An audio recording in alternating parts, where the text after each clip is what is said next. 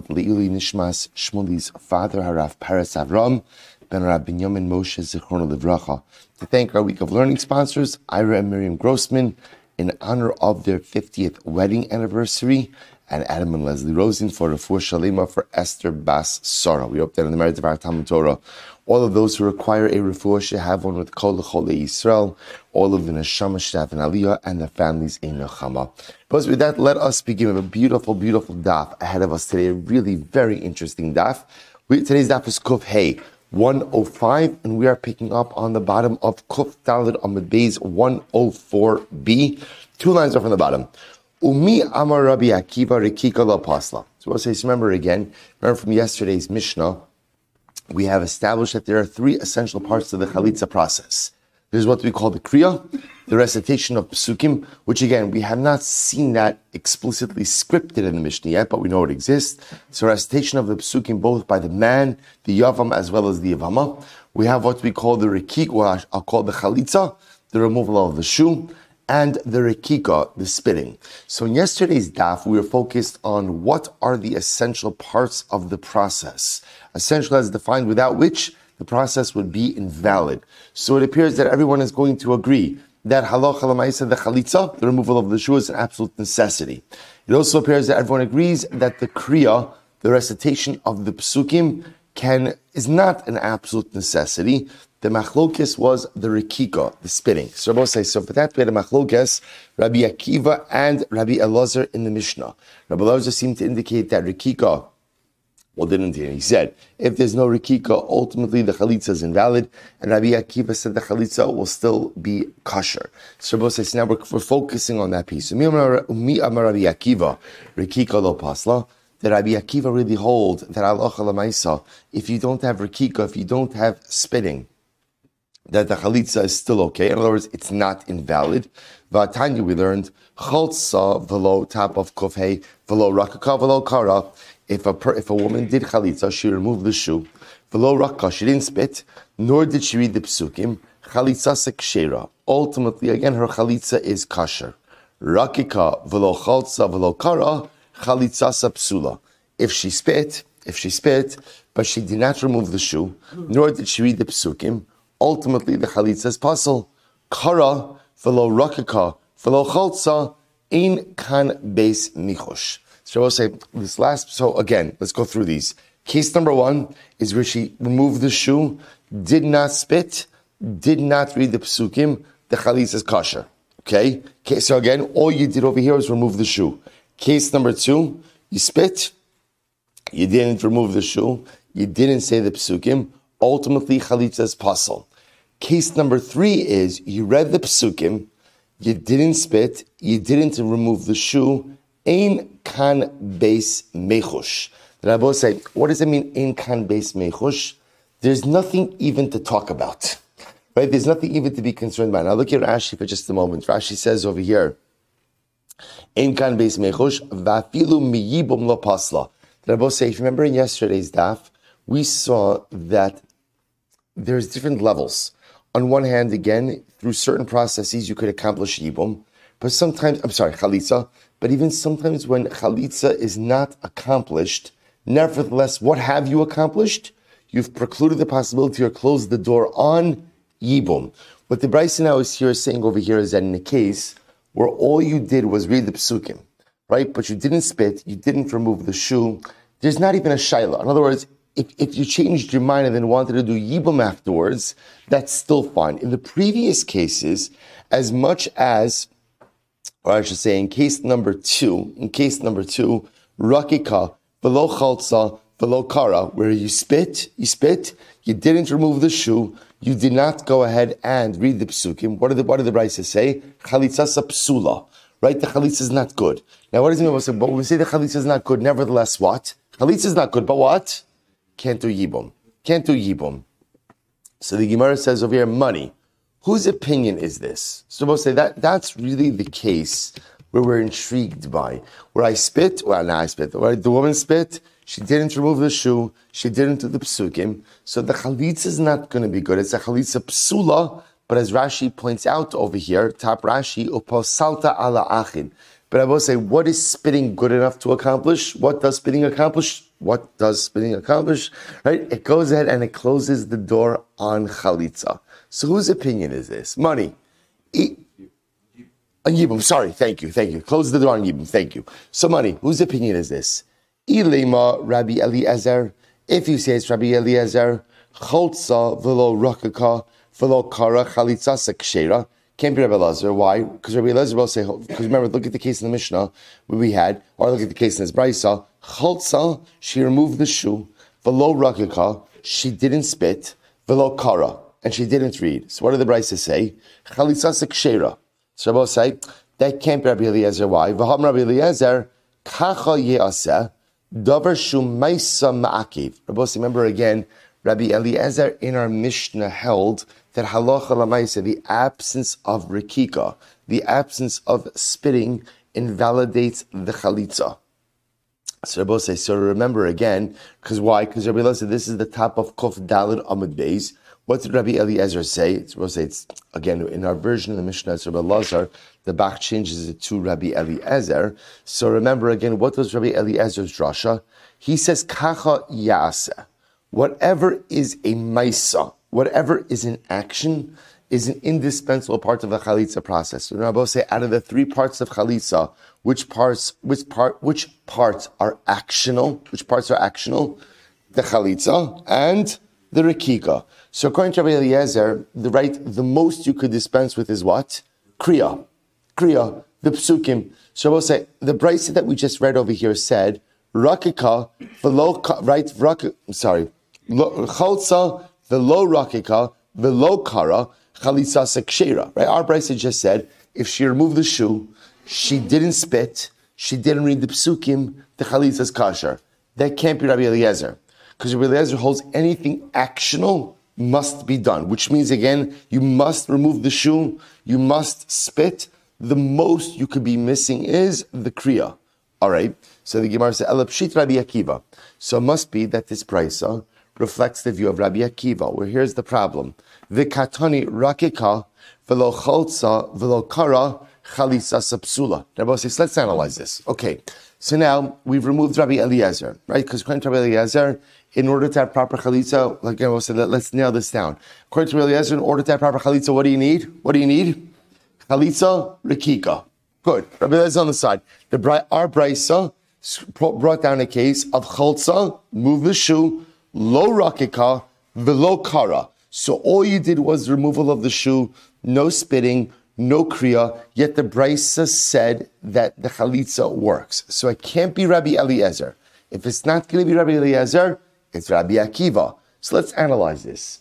Because I will say, what about the following case? Rakika, velo chalza, velo kara. If she spit, right, but she didn't remove the shoe, didn't read the psukim, chalitza's a psula. So the chalitza's pasul. Then I will say, let's analyze that term. Leman. When we say the chalitza's pasul, what does that mean? Ilema la'alma. If you want to say ultimately again, la'alma, but so what does la'alma mean? That she's not yet fit to marry into the general population. So pshita, that's obvious. Mi havya chalitza dishtarya la'alma. Because Rabbi say, if all she did was she spit, right? But she did not do the chalitza, she did not remove the shoe, and she did not read the psukim. Rabbi say, there is no one in the world who holds that is a proper chalitza. So when we say chalitza sa psula, so if you tell me that means that she's still bound to the brothers and she's not permitted to marry into the general population, that's obvious. So pshita, mi havya chalitza dishtari la'alma, ella, watch this, ella lav la'achin. Rather, I will say, what it means, psula, this is incredible. What does psula mean? Psula means that if she spit, but didn't do chalitza, didn't read the psukim, psula, to do yibum to the brothers. That's what psula means. And I will say, what do you see from here? That spitting does have an impact. But interestingly enough, the impact of spitting is not to affect chalitza, but rather what? To close the door on yibum. To which the Gemara says, Shmamina, indeed, Siyabosai, that even according to Rabbi Akiva, And I will say this is really very interesting.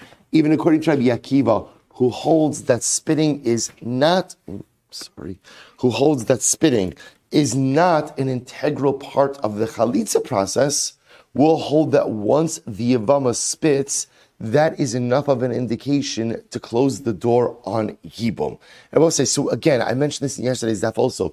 We've seen this a number of times already, that sometimes even part of a process is enough to signal that the Yibum ship has sailed, right? There's no longer going to be any Yibum, even though halacha l'maisa, you have not affected chalitza. So we'll say this is actually quite fascinating. So therefore, here's what we have. So if we kind of fine-tune the shitas a little bit, we've got Rabbi Eliezer. And I will say Rabbi Eliezer is a much simpler shita. What's Rabbi Eliezer's shita? Kacha yeaseh. And what does kacha yeaseh teach me? Anything that's a maisa is an indispensable part of the Yibum process. According to Rabbi Eliezer, the most you could be lacking and still have a proper chalitza is kriya. Kriya, need chalitza, need rekika, fine. Rabbi Akiva is a little bit different because what we saw again on top of Koftal and Beis, Rabbi Akiva Shita himself is he holds kacha yeaseh, but rather it says kacha yeaseh leish. So he says anything that's a maisa by the man is an indispensable necessity, which really means what? The only part that's really done to the man is what? Is the actual shu, the chalitza. So according to Rabbi Akiva, it's the chalitza itself that's an indispensable necessity. But even Rabbi Akiva holds that really all you need is chalitza, will agree that once rekika is done, as much as that does not affect chalitza, it does preclude any further possibility of yibum. Incredible. To which the Gemara says, Ul Rabbi Akiva, maishna rekika, umaishna kriya. But according to Rabbi Akiva, so I don't understand what's the distinction between rekika and kriya. Then I will say, now what does that mean practically? Look at Rashi. Maishna rekika, the paslas. What do we've just established? According to Rabbi Akiva, once she spits, I will say, what's the effect of spitting? According to Rabbi Akiva, what's the effect of spitting? Right? No more yibum. No more yibum. Pasels the brothers. Umashna kriya. Rashi says, Delo pasla, diktani ein kan beis michush, hoil v'tarvaya l'dida lo kama akvi. Then I will say, here's what's interesting. According to Rabbi Akiva, really, rekika and kriya should kind of be on the same level. Right? Because according to Rabbi Akiva, the only thing that's an absolute indispensable necessity is what? Kacha yaseh li'ish, a maisa that's done to the man. The only maisa that's done to the man is what? Chalitza, the removal of the shoe. If that's the case, then halacha l'maisa, rekika and kriya should really be on the same level. Yet, what's the halacha? What does it seem? If she spits, it sounds like what we're saying is now no chalitza, but close the door to yibum. They both say, what's the effect if she goes there and she starts reading the psukim of chalitza? Nothing. In fact, the Brisa said, "Ein kan beis mechush klal." Nothing. It's like learning chumash. Nothing. To which the Gemara says, "Ma'ishna kriya." So the Gemara says, "Ma'ishna rekiko, ma'ishna kriya." See, here we go. So Bose says the Gemara, Bose right across from Tosfos Rava, pretty much right across from Tosfos Rava, on 105a Kufay Medalef. So Rabbi Akiva, Ma'ishna rekiko, ma'ishna kriya di'isei bein betchila bein besof lo michlafalei. So this is interesting. So kriya, which is done in two parts of the chalitza process, at the beginning and at the end, we're not concerned about any level of confusion. Rabbi say, take a look at Rashi just here for just a moment. Kriya, bein kodim chalitza. So Rabbi say, so remember again, there's actually two reading parts, right, that's done as part of chalitza. There's ultimately, again, kodim chalitza. Rashi says over here, me'en yavami. So remember again, the way chalitza starts is that the woman says, my brother-in-law does not want to marry me. My brother-in-law doesn't want to marry me. To which the Gemara says, bein la'achar chalitza, kacha yeaseh. Now we'll say after chalitza, there's another reading part where we say this is what is done to a man who does not want to perform the mitzvah of yibum. Ina mi'arbinan tisyabeim lo michlafa le'inchi bechalitza the lesse le'meimar hach basar chalitza is yabeim. So Rabbi say because kriya ultimately again is done before and after, there's no fear regarding any kind of confusion which could lead people to think that chalitza could be done after yibum or that yibum could be done after chalitza. However, rekika, the betchila lasa, ulabasof isa, when it comes to spitting, which ultimately does not occur before, but does occur after, michlefale. We are worried about confusion. And that's why Rabbi Akiva ultimately again will say that once Rikika is done, that closes the door to Yibum, but Kriya will not close the door to Yibum. And ultimately, because that confusion could ultimately end up with people permitting a woman who has undergone Chalitza to go ahead and still marry their brothers. Others say in a different version, Shalchule Yivama Shirakaka Tachlots ve'ina tzricha larak pamacheres. Both say an alternate version of this. So therefore, both say in this first version, we have two things occurring. Number one, Rabbi Akiva telling me that halacha l'maisa, once the woman spits, even though spitting by itself does not affect chalitza, it closes the door to yibum.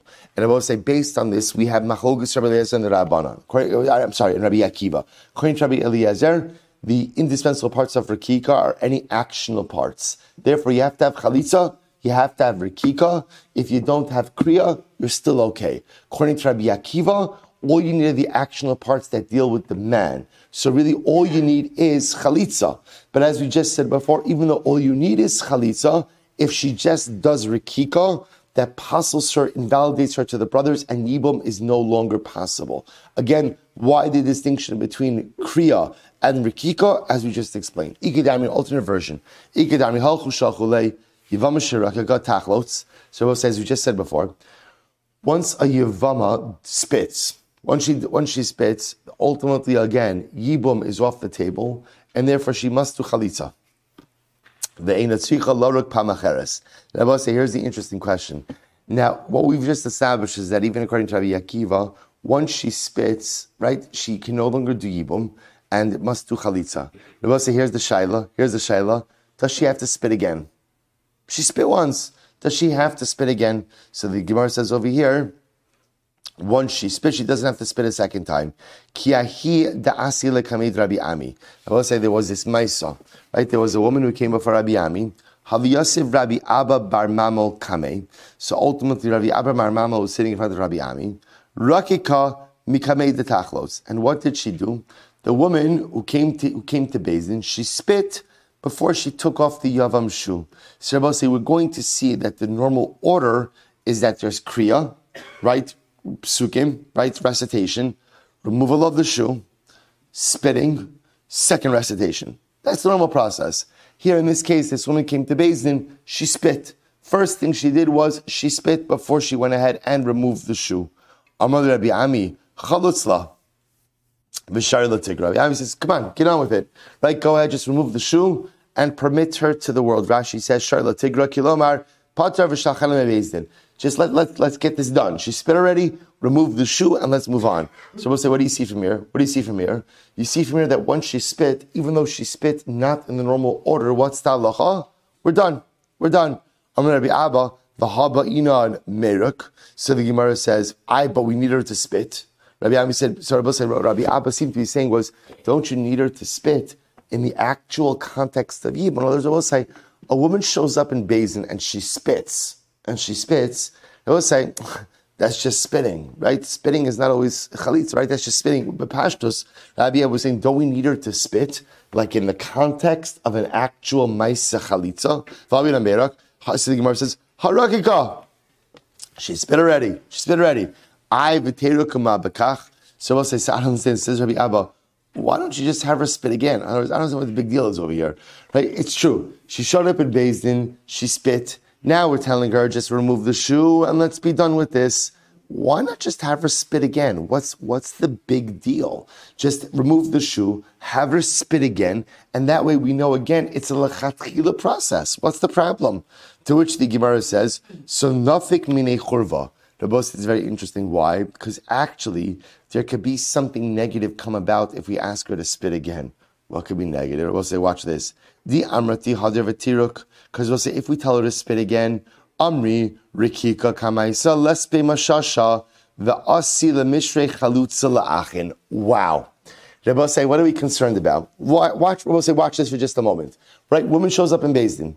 First thing she gets to Beis Din, shalom aleichem. Right? That's it. She spits. That's the first thing. Now we tell her, remove the shoe, move on. So Rabbi Abba says, spit again. What's the big deal? To which the Gemara says, no, why? If you make her spit again, Rabbi say, what is that show about the first act of spitting? What? That it was meaningless. Now that's dangerous. Because is the first act of spitting meaningless? No. Because what does the first act of spitting accomplish? Shuts the door to Yibum. See, Rabbi say, if you make her spit again and give the message that the first act of spitting was meaningless, so then in a case when a woman spits and then changes her mind, she comes to Beis Din, she spits, she says, you know what, I changed my mind. I want to go ahead and do Yibum. I want to do Yibum. See, Rabbi say, she's not allowed to do Yibum. But if you render the first act of spitting meaningless, you might have a case where a woman might think that even after spitting, or the Beis Din might think that even after spitting, Yibum is permitted. And Rabbi say, that's problematic. So therefore, in order to avoid that possibility, once she spits, done, check. Spitting accomplished. The Gemara says, but one second. They will say, this is actually very interesting. Don't we require, in other words, they will say the process of Yibum, of Chalitza, is spelled out in the Torah. And there's an order, as we just said, recitation, shoe removal, spitting, recitation. There's a Seder. So don't you require Kisidron, to which the Gemara says, Kisidron Ma'akva. Ultimately, the Gemara will say no, that ultimately the order is not Ma'akev. Yes, there is an ideal order, and if a woman comes to Beis Din, the Yavam comes to Beis Din, we script for them how to do this process. But Lamaisa, if you went ahead and you did not follow the script, and you just did your own thing, Inachinami, under those circumstances, you will be permitted to go, it'll be fine.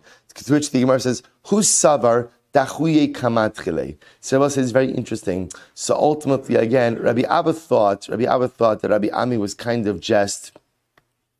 Rabbi Abba thought that Rabbi Ami was just kind of deflecting him, wasn't taking his question seriously. So Nafak dak va'ashkach. So Rabbi Abba went there, and what did he find? The same we saw Braisa. Bein shektim chalitza rikika, bein shektim rikika lechatzitza, masha asa asui. And he found the Braisa. Will say that teaches me what? Seder is not ma'akev. So we'll say, again, I want to point out, I'm heavily resisting the temptation to look at the Rambam, each step of this, because it is interesting. The halacha l'maisa of this is fascinating. But I think what we're going to do instead is when we finish this sugya, we'll look at the Rambam in its totality and see how all of these pieces fit together so beautifully.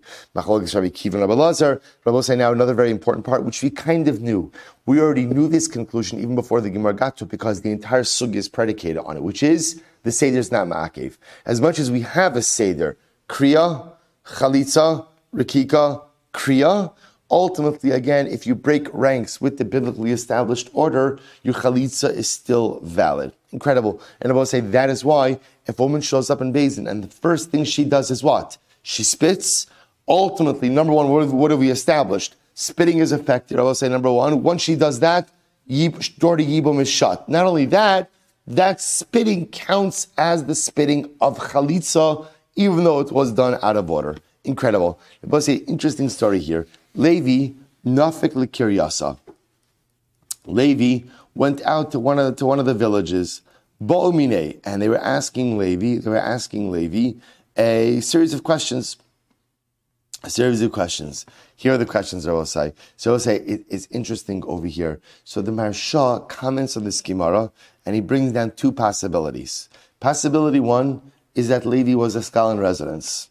But I will say, but opposed to like a Skalan residence today, where somebody comes to a community, to give a drasha, to inspire, their Skalan residence was there to answer shilas, especially in the villages where they didn't necessarily have a Rav there in town. So Levi, the Skalan residents would come, he'd ask him all of your shilas, and you'd go and he'd answer them. Second possibility the Maharsha says is that Levi was a prabba.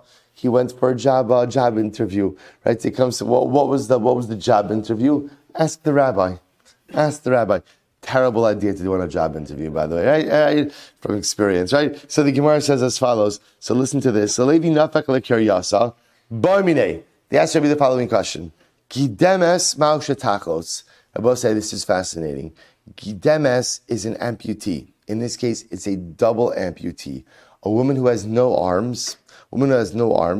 Can she go ahead and do chalitza? How can she do chalitza? Rashi says, Ma'u shetachlos bishineha. Can she do chalitza by removing the yavam's shoe with her teeth? With her teeth, with her mouth. So she doesn't have arms. So is there such a concept of chalitza by removal of the shoe with her mouth? Says the Gemara. Next. That was the first question they asked him. Poor Levi, right? They ask him Yavamas, right? Yavamas. So the Gemara says, Yavamas sherekha damau. We'll say, what happens if when the Yavama spits, she spits blood? She spits blood. What's the halacha? Mahu.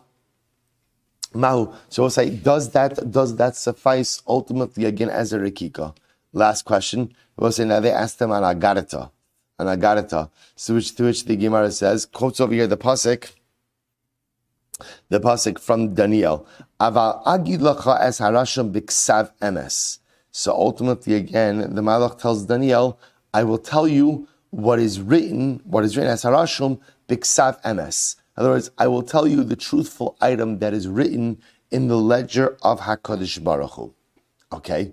Rashi says over here, Aval agid lacha mikrahu b'Daniel shamalach amar lo agid lacha es kol hanigzar b'shamayim. So the Malach was telling Daniel, I will tell you everything that is decreed in the heavens. V'rashum b'ksav, and Hashem has written down v'hu emes, and it is truth. It is truth. To what do they ask him? So Michlal di'ika ksav she'eno emes. So they said to Levi, here's the problem with the pasuk. The Malach is telling Daniel, I'll tell you that which is written down in truth. Which Rabbi says sounds like what? That there are things that are written down that are what? That are not truthful. Right? Are there things that are written down in truth that are not truthful? So Rabbi said, listen to this. Lo hava biyadei. Levi was unable to answer any of the questions.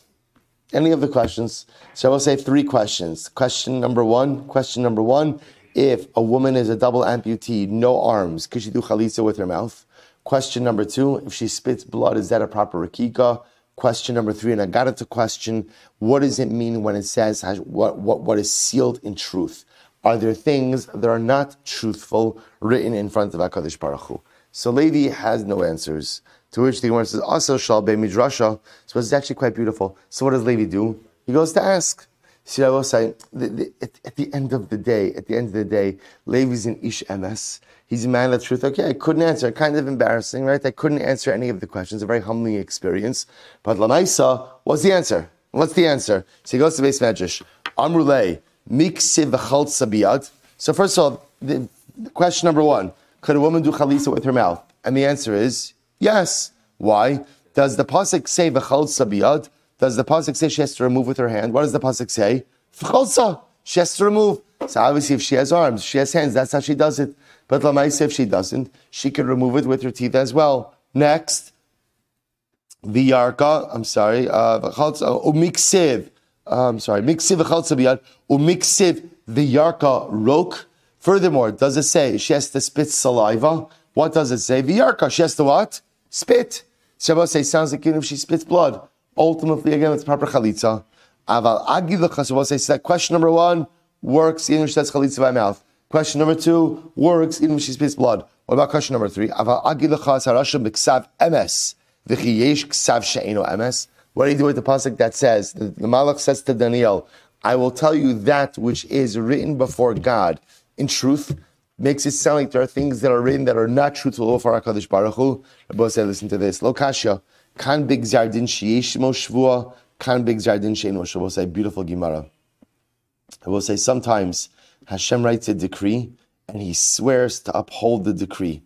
And sometimes, or judgment, and sometimes Hashem goes ahead and writes a judgment or a decree, and it's not accompanied by a shvua, by an oath. When it's not accompanied by an oath, it could be reversed. That's what it means when we work backwards.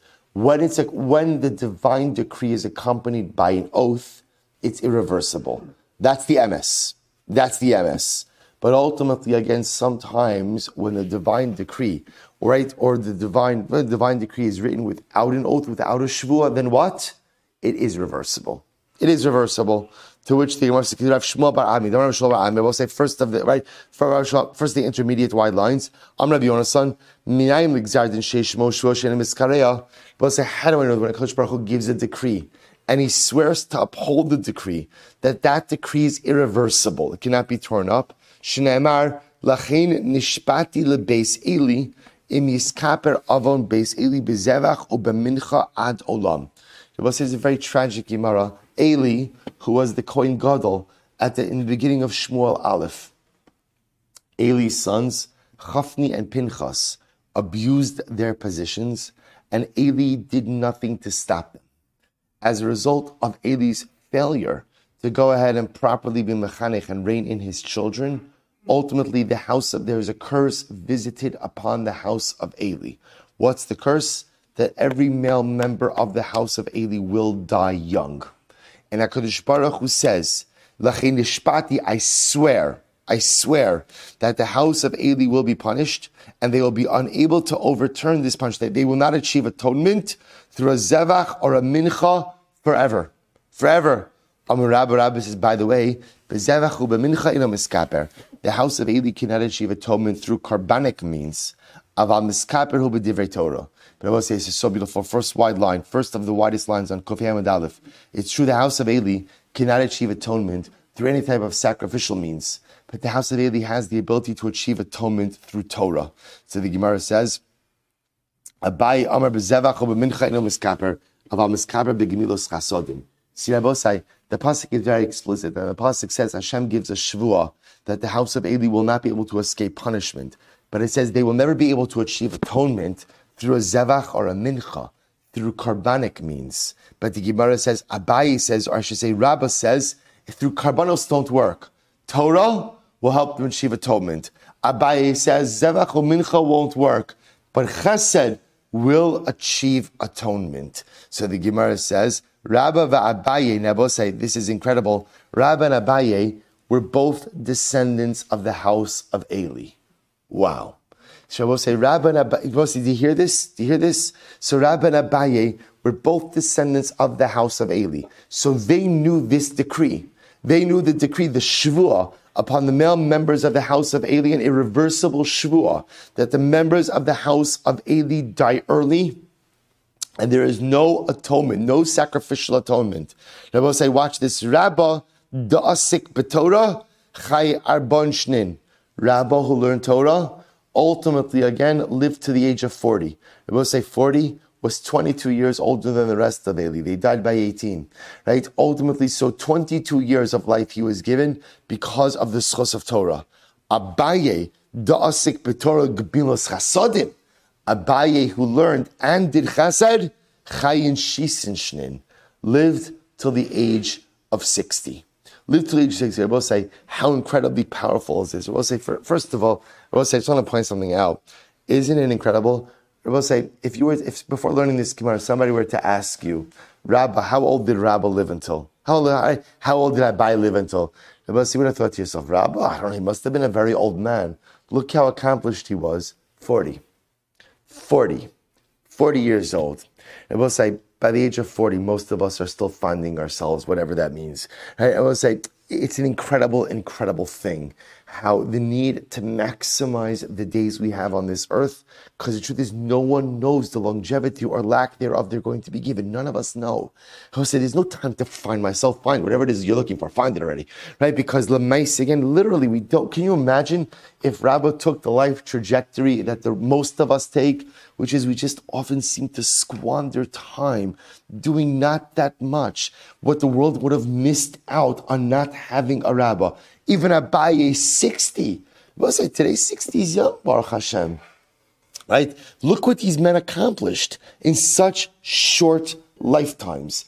Absolutely incredible. But I will say, that's lesson number one. Lesson number one, I will say, sometimes you see, by the way, Rabbi Nachman, right? Rabbi Nachman dies before the age of 40. Rabbi Chal died before the age of 40. I say these were all people who maximized every single day. When you maximize every single day, you don't have to be afraid of dying young. You know who's afraid of dying young? People who don't maximize life. Because then I leave this world before ever getting to do the things that I needed to do. But if you're a person who maximizes every single day, then whatever age HaKadosh Baruch Hu takes me at, I'm ready to go. I'm ready to go. That's lesson number one. Lesson number one, say, what do you see? The power of Torah and the power of Chesed. HaKadosh Baruch Hu makes a shivua. He swears an irreversible oath. the members of the house of Eli are going to die young. And when Hashem makes an oath when Hashem makes a decree accompanied by a shvuah, it is irreversible, irrevocable. But the power of Torah is to add years onto your life even when there is a shvuah working against you. The power of chesed is to add years onto your life even when there's a shvuah working against you. Absolutely, overwhelmingly amazing. Listen to this. There was a particular family in Yerushalayim, and the male members of the family were dying. They all died before the age of 18. They came to Rabbi Yochanan ben Zakkai, and they said, Rebbe, what's going on over here? Amar lahem, Shema mishpachas Eliatem, Shneimar v'chol marbis beischa yamusu anoshim. So I will say, Rabbi Yochanan ben Zakkai, listen, is it possible that you're descendants of the house of Eli? And maybe that's why all the male members of the household are dying young. So I'll give you an eitzah. Go, learn Torah, and you'll increase your longevity. Sure enough, they learned Torah, and Baruch Hashem, they lived. How long did they live for? Again, the Gemara doesn't say, but they stopped dying at 18. Osan, Mishpachas Yochanan al Shmo. Rabbi said they changed their last name. Right? They changed their last name. What did they change their last name to? Yochanan. Out of covet, out of deference to Rabbi Yochanan ben Zakkai. Rabbi say, by the way, I'll just point out over here. Here you also see an interesting raya to the custom of naming after living people. Right? By Ashkenazim, this is very taboo. Right? Naming after living people. Right? But Lamaisa, again, it's very interesting. You see over here, they took on the last name of Rabbi Yochanan. They renamed their family Yochanan out of deference to Rabbi Yochanan ben Zakkai. Incredible.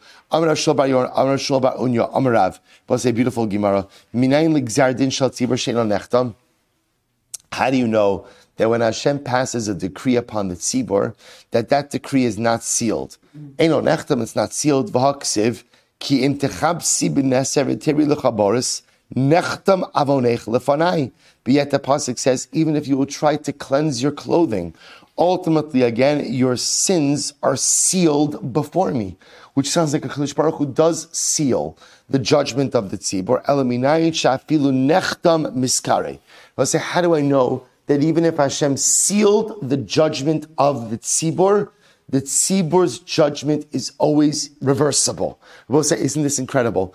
The tzibur, it could be that for an individual, once Hashem seals your judgment, especially if it's accompanied by a shvuah, that is irreversible. But when Hashem seals the judgment for the tzibur, even if He sealed the judgment is still reversible. How do we know that? Shene'emar mi kashem Elokeinu bechol kar'enu elav. Who is like Hashem our God whenever we cry out to Him? So listen to this. Now what that means is whenever we cry out to Hashem, we have the ability to affect change. It's the plural. Mi kashem Elokeinu, who is like Hashem our God? Bechol kar'enu elav. Whenever we call out to Him, we have the ability to affect change simply by calling out. That shows you that even if there is a gzeira that is sealed by the tzibur has the ability to overturn it. But the pasuk says, call out to Hashem when He allows Himself to be found, which will say when He makes Himself present, which sounds like what? There are times that Hashem makes Himself present and times that He's not present. So i.e. times that I can overturn a gzeira, times that I can't. To which there's lo kasha, habiyachid habit tzibur. I will say, one is talking about a yachid, one is talking about tzibur. We'll say, listen to this. We'll say, it's an incredible construct. The tzibur always has the ability to access Hashem. Right? And the tzibur always has the ability to overturn gzeros. That is the gift that is given to the tzibur. A yachid, an individual, I will say, has times that are more auspicious and times that are less auspicious. Times in which a yachid, an individual, can overturn a gzeira and times when he can't.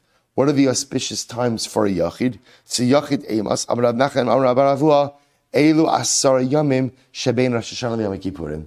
They will say, what is the time that is most auspicious for a yachid? Asar Simei Tshuva. The times between Rosh Hashanah and Yom Kippur, that is the time when Hashem makes Himself available to us, and even the yachid has the ability to overturn a gzeira. So Rabbi say, you see something amazing. A yachid, it sounds like over here that by an individual, if there is a decree from Hashem and the decree is sealed and accompanied by a shavua, it's irreversible, except when, between Rosh Hashanah and Yom Kippur. Then a yachid has the ability to affect change. That's yachid, Rabosai. A tzibor, when does a tzibor have the ability to affect change? Right, when? Anytime. Even by a tzibor, even if the gzeira ultimately again has been signed, sealed, accompanied by a shvuah, the tzibor always has the ability to overturn it, which I will say heightens our incredible sensitivity and appreciation to tefillah b'tzibor, davening with a minyan, being part of a minyan, because we are able to what we are able to accomplish as part of a collective profoundly overshadows anything we could do as an individual. An overwhelming and incredible yesod of the power of what it means to daven as a tzibor, to learn as a tzibor, to be part of a tzibor. Incredible. Shochol yavod Shmuel. So the Gemara says, Yavama sherakaka dam. We'll say going back a little bit. If the Yavama spit blood. So we'll say, based on what we said before, based on right when Levi inquired about this, what's the halacha if the Yavama spits blood? What's the halacha? It works. It works. So the Gemara says, Shachol yavod Shmuel. La'avod Shmuel. Yavama sherakaka dam. Tachlotz. Lefishi esher ledam below tzich rok. Now it's interesting. Why does it work if the Yavama spits blood? Why? Because Lamaisa, again, there's no such thing as spitting blood without what? Some saliva mixed in. Some saliva mixed in. I may say, is that true? Yachol yehei dama yotzei mipiv umipia amatame. The Rabbi is interesting. Zav. By a zav, Rabbi say the halacha is that the spit of a zav, right, the saliva of a zav is mitame. We are both say, interestingly enough, the dam of a zav does not necessarily convey the same level of tumah. So yachol yehei dama yotzi mipiv. What if blood comes out of the mouth of the zav? Or mipia ama, from the makom mila? You might have thought it would be tamei. Talmud lomar, zovo tamei, ve'in dam hayotzi mipiv umipia ama tamei. It is only either the emission of a zav or the saliva of a zav that is tamei, but the blood that comes out is not tamei. So I will say now, if it's true that wherever there's blood that comes out of the mouth, there's also always saliva, then what? Then the blood that comes out of the mouth of the zav should also be tamei. To which the Gemara says, Lo kasha kan b'motzetzes, kan b'shoses. Now I will say, so interestingly enough, one is by motzetzes. Motzetzes means like, I will say, like when you make like a sucking, not motion, what's the word?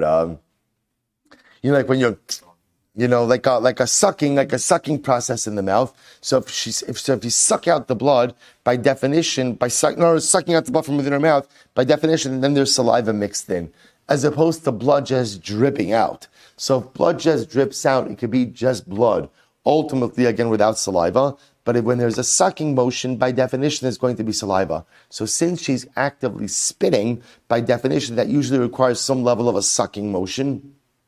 And therefore, again, by definition, there always will be saliva in that. Incredible. So we'll say, so remember again, we had in the Mishnah, a cheresh shenechlatz. Remember again, if the man, right, what did the Mishnah say? The Mishnah said,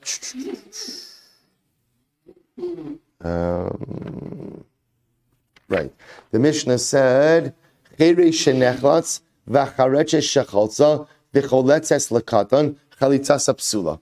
Right, so we'll say, so in this case over here, if you did a cheresh shechalatz, ultimately again the chalitz will be possible. We'll say Kuf Hamid Beis 105b says the Gemara, Amar Rav Yehuda Amar Rav Sudi Rabbi Meir. These are the words of Rabbi Meir. Avachachamim Omrim Ein Chalitzas Katan Klum. So we'll say, so ultimately again, now remember, this is talking about over here specifically, V'choletzes lekatan, if she did chalitza to a katan, chalitzas psula. Rabbi say, now remember again, whenever we see chalitzas psula, so remember again, we've been conditioned to learn now, what does chalitzas psula mean? The chalitza doesn't work, but what does it accomplish? It shuts the door on yibum. To which the Gemara says, these are the words of Rabbi Meir, but the Chachamim say that the chalitza done to a katan ultimately is what? Meaningless. It's like, it's nothing, and therefore, to the point that what? Should she then change her mind and want to do chalitza later on, yibum later on, it actually would work. Good. Kitana shechalza. So I will say similarly again, the Mishnah said, Kitana shechalza, Tachlot misha tagdil. If a kitana did chalitza, woman did chalitza, right? The girl is a kitana, they did chalitza with her, they should do chalitza with her again when she becomes an adult. But if not, v'mo chalza chalitzasa psula. To which the Gemara says, Amarav, once again, Zudiv Rabbi Meir. These are the words of Rabbi Meir. The Amar, Ish kasav beparsha, because the pasuk says, right, by chalitza and ish, which means an adult man, umakshinan isha leish. And we compare what? We compared the man to the woman in the case of chalitza, which teaches us what? Just like the man has to be a gadol, so to the isha, the isha has to be a gidola. The Chacham was very interesting. The Chacham say, ish ksib parsha, the only person who has to be an adult in the chalitza process, Rabbi says who? Is the man. However, isha ben gidola ben kitana. Rabbi say, interestingly enough, the woman in question, the widow, whether she is an adult or a minor, ultimately, again, chalitza will work with her. Says the Gemara, Man Chacham, who are the Chacham? Rabbi Yossi, it's Rabbi Yossi. We'll say, where do we see this? Watch this. It's incredible. So the Gemara says, Rabbi Chiyav, Rabbi Shimon bar Rebbe, Havu Yosvi Pesach. Chad Menayo. So let's listen to this. Rabbi Chiyav, Rabbi Shimon bar Rebbe were sitting by the entrance of one of their homes, Va'amar, and they said as follows. We'll say, this is a beautiful Gemara. HaMispalel Sarak Sheyitin Einov Lamata. So I'll say when you're davening, your eyes have to be downward. We'll see what this means just about Shneimar. V'hayu einay v'libi sham kol yomim. Because we'll say the Gemara quotes the pasuk from Malachim. V'hayu einay v'libi sham kol hayomim. Literally again, my eyes and my heart will be there all the days. The Chadamar einov lemala. So we'll say when you daven, where should your eyes be pointed? So one said, Einov lamata, your eyes should be cast below. Now we'll say, now what does that mean? Take a look at Rashi. Einov lamata, klape eretz Yisrael, mishum da hasam, mishum da shchina, hasam kaima kedichse, vayu einai v'libi sham. So we'll say, listen to this. One opinion said, when you daven, your eyes should be below. Now, looking downward in this case means your eyes should be directed towards Eretz Yisrael. Eretz Yisrael. The other opinion said, V'chad amar einov lamala. No, your eyes shouldn't be looking towards Eretz Yisrael. But say, where should your eyes be directed? Upward. Upward. Shneimar nasolav avenu al kapayim. Adahachi. We'll say, what a profound machlokes. Adahachi asay b'shar Rabbi Yossi legavar. Rabbi Yossi came to them. Amar lahu b'may asiksu or b'may askisu. What are you guys learning? Amar lei betfila. They said, we're learning about davening. Amar lahu, kach amar Abba. This is what Abba said. Hamispalel tzarech sheyitin einov lamata v'liba lamala. Wow. Rabbi say, what should you do when you daven? Your eyes should be downward. And by the way, downward in this context means what? Your eyes should be facing Eretz Yisrael. Ultimately, again, but your heart, v'libo lamala. But your heart should be, so to speak, facing upward. In order to be able to fulfill both psukim. So Rabbi say, who's right? Who's right? They're both right. My eyes focused towards Eretz Yisrael. Ultimately, again, my heart focused to Shamayim. Rabbi say, by the way, there's two profound lessons in this. First of all, my eyes focused on Eretz Yisrael. Rabbi say, what does that mean? Let's say, at the end of the day, every single Jew has to set his physical sights on Eretz Yisrael. See, I will say, whether we have imminent plans or not so imminent plans, there's only one place in this world that I have to end up in, and that's Eretz Yisrael. Like Rabbi Nachman writes, L'chol makom shani holech ani holech li'Eretz Yisrael. Wherever I'm going in life, in one way or another, I'm going towards Eretz Yisrael. So I will say, my sights, again, whether I have imminent plans for Aliyah, don't have imminent plans for Aliyah, at the end of the day, the eyes of the Jew are only set in one direction, which is to Eretz Yisrael. Just like my heart is only set in one direction, which is to what? Towards HaKadosh Baruch Hu. My eyes take me towards Eretz Yisrael. My heart takes me to the Ribono Shel Olam. Rabbi say that is the constant and perpetual orientation of the Jew. I think there's also another idea with this. Say the eyes being directed towards the Aretz and the heart being directed towards Shamayim also teaches me another important lesson in life.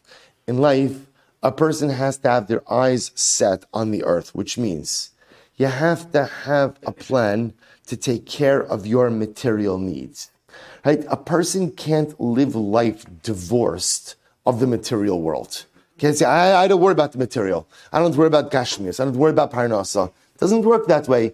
Your eyes have to be set in the earth. But I will say the problem is, if all that happens is that your eyes are set in the earth, what an empty existence. So all my eyes are trained on the earth because I have to have a plan to take care of my physical needs. Where is my heart? Where is my heart? My heart is to HaKadosh Baruch Hu. My heart is always growing. My heart is always coming closer to Hashem. So whereas my eyes are focused on taking care of the Gashmi, my heart is perpetually focused on growing in the Ruchni. And this is a synergistic partnership between my eyes, the Guf, and my heart and my neshama, my lave. A constant synergistic partnership between the material and the spiritual, growing in both directions. So whether it's that my eyes are focused on me getting to Eretz Yisrael, and my heart is focused on getting closer to HaKadosh Baruch Hu, or my eyes are focused on ultimately taking care of my material needs, and my heart is constantly focused on spiritual growth, this is the synergistic partnership in this duality of the Jew. Incredible. Now, while all of this is happening, Rebbe shows up in the yeshiva. So it's an interesting story. So what happens? So Rebbe say these Rabbanim who went to their seats. What happens? Rabbi Shmuel Rabbi Yossi is there. He was a very heavy man, physically very heavy man. Agov Yukre have a mifsavel. So here's the image. Rebbe comes to yeshiva. Everybody runs to their seat. Rabbi Shmuel Rabbi Yossi was heavy, and therefore again it took him a little while to get to his seat. Now the problem was everybody was already seated, and he's still making his way in. Amar le Avdon.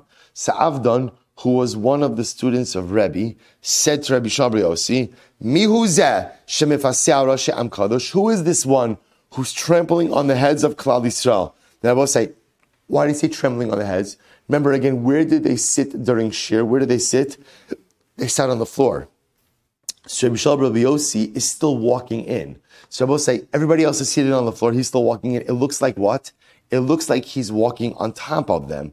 Amarli, Ani Shmuel Rabbi Yossi, Shebasi Lilmod Torah Me Rebbe. It's me. I'm sorry. It's me, Rabbi Shmuel Rabbi Yossi, and I'm here to, again, I don't mean to be disrespectful. It's just taking me some time to get to my seat. And again, I'm here to learn from Rebbe. Amarle, V'chi Ata Hagon Lilmod Torah Me Rebbe. So I'll say, now it gets sharp. It gets a little intense. Avdon says to Rabbi Shmuel Rabbi Yossi, do you think that you're worthy of learning Torah of Rebbe? You think you're worthy to be here? Was Moshe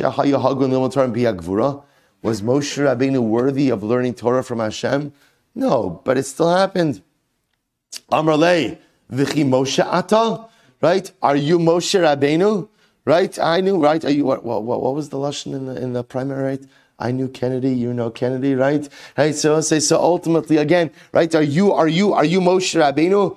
Amrli v'chi Rabcha Elokimi. Is Rebbe HaKadosh Baruch Hu? So I will say, it's a strange exchange, which we'll get to in a little bit. Amrav Yosef, Shakle Rebbe Lemitrothe. So I will say, Rebbe was held accountable. He heard this exchange. And I will say specifically that Avdon called Rebbe, Rabbi Shmuel Rabbi Yossi. Avdon called Rebbe Shmuel Rabbi Yossi's Rebbe. And I will say, we're going to see in tomorrow's daf, that Lamaisa, Rabbi Shmuel Rabbi Yossi, to a certain degree, was greater than Rebbe. And Rebbe heard himself referred to as Rabbi Shmuel Rabbi Yossi's Rebbe, and he didn't object. Rebbe should have stepped in over here in order, just in general, to diffuse this situation. But more specifically, when Rebbe heard himself being referred to as Rabbi Shmuel Rabbi Yossi's Rebbe, he should have stepped in and said, no, Rabbi Shmuel Rabbi Yossi is greater than me. So Rebbe is held accountable for the fact that he did not step in. So the Gemara says, V'lo Rebbe. So we'll say, no, we'll stop over here for today. We'll pick up, we'll say, with this incredible story, Miras Hashem, tomorrow. Shkoyach.